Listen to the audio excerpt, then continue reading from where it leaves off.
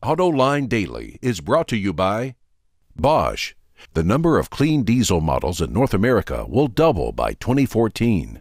Bosch Clean Diesel. Good, clean, fun. Bridgestone. Your journey, our passion. Dow Automotive Systems. Improving durability and increasing design flexibility with Betamate structural adhesives at dowbetamate.com. And by the 2013 Hyundai Sonata. Learn more at HyundaiSonata.com. Thanks for joining us for Autoline Daily. I'm John McElroy, and here is what's happening in the global automotive industry. You know, about the same time that Renault bought Nissan just over a decade ago, it also bought Samsung Motors in Korea. And as you know, Japanese automakers these days are moving production out of Japan due to the strength of the yen. So Nissan is now going to move production of the Rogue to Korea. And since the United States now has a free trade agreement with South Korea, all those Korean-made Rogues will be exported to the U.S. Nissan had considered making the Rogue in the U.S., but Samsung sales in Korea have plummeted 32% so far this year, Wards reports.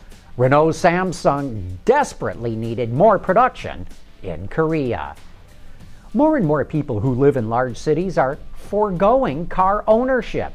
Zipcar, for example, has built up a business of renting cars by the hour. And now BMW is starting a pilot program in Manhattan to offer rentals from its dealerships. The program, which is already in Europe, is called BMW On Demand. According to Autoblog, the Manhattan dealership will have 100 328i's in its fleet to begin with, and later will include the 7 Series, X3, X5, and possibly the M3 and M5. If all goes well, BMW On Demand will expand to other cities throughout the U.S.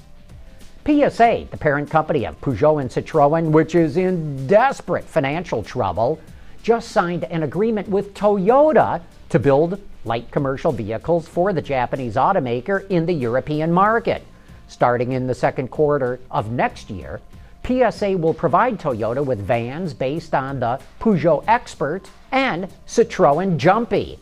The two will also collaborate on future models that will also be built by Peugeot, and as you'll remember, GM just bought part of PSA to help split the cost of developing new models, so presumably it approved of the work with Toyota.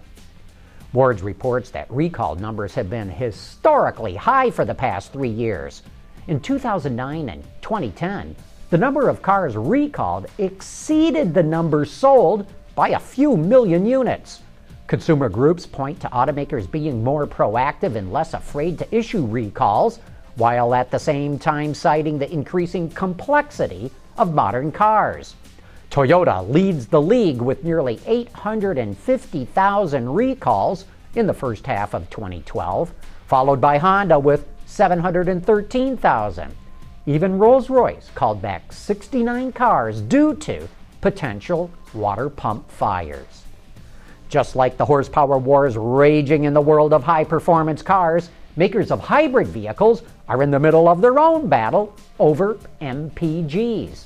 Ford is touting the superior economy of its C-Max Energy compared to its main competitor, the Prius V.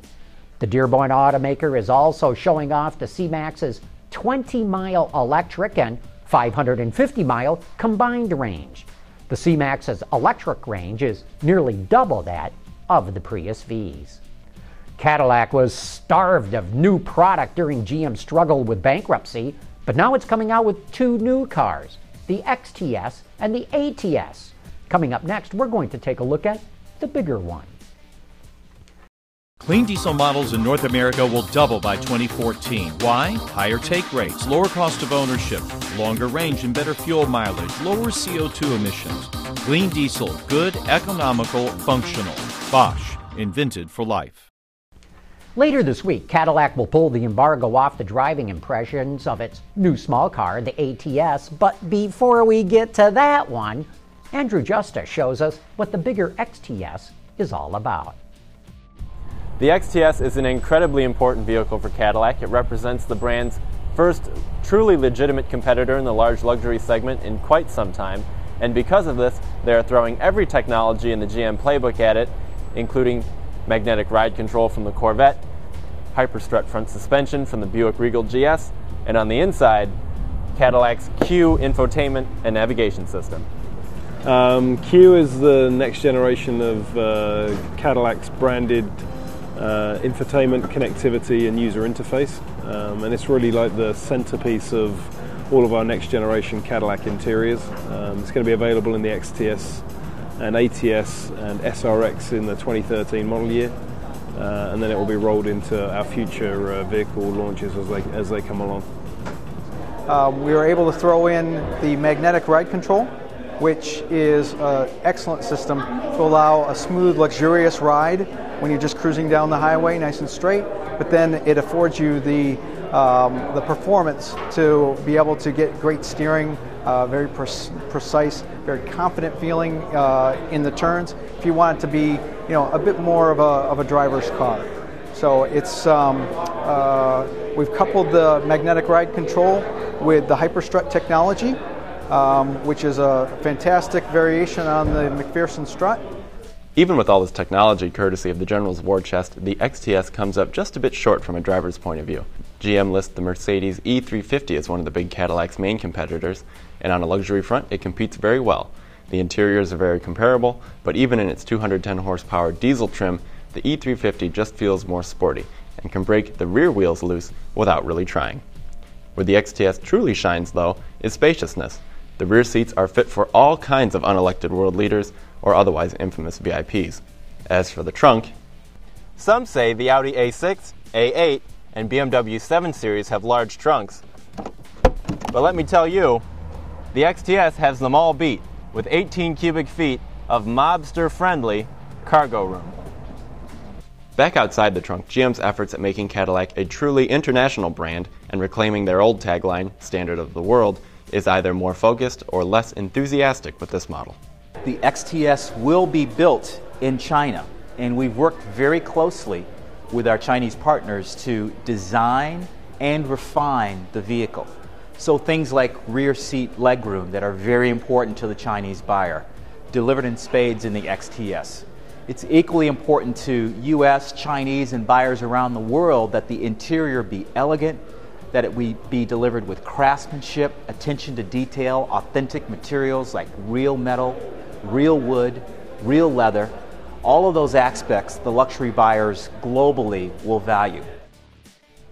The XTS will be a semi-global vehicle for Cadillac, available in China, the Middle East, and perhaps other markets around the globe. But for now, it's built in Oshawa, Ontario for the North American market and will be available in dealerships later this summer. For Autoline Daily, I'm Andrew Justice in Topanga Canyon, California.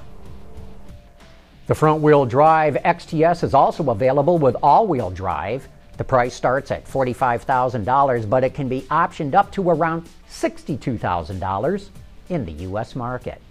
Hey, before we go, I want to let you know of a great Autoline After Hours this coming Thursday. We will be going over to Bob Lutz's house to hang out with all the cars in his garage. So join me and the auto extremist Peter DeLorenzo, along with Maximum Bob himself, for some of the best insider discussion in the business. And that wraps up today's show. Thanks for watching. We'll see you tomorrow.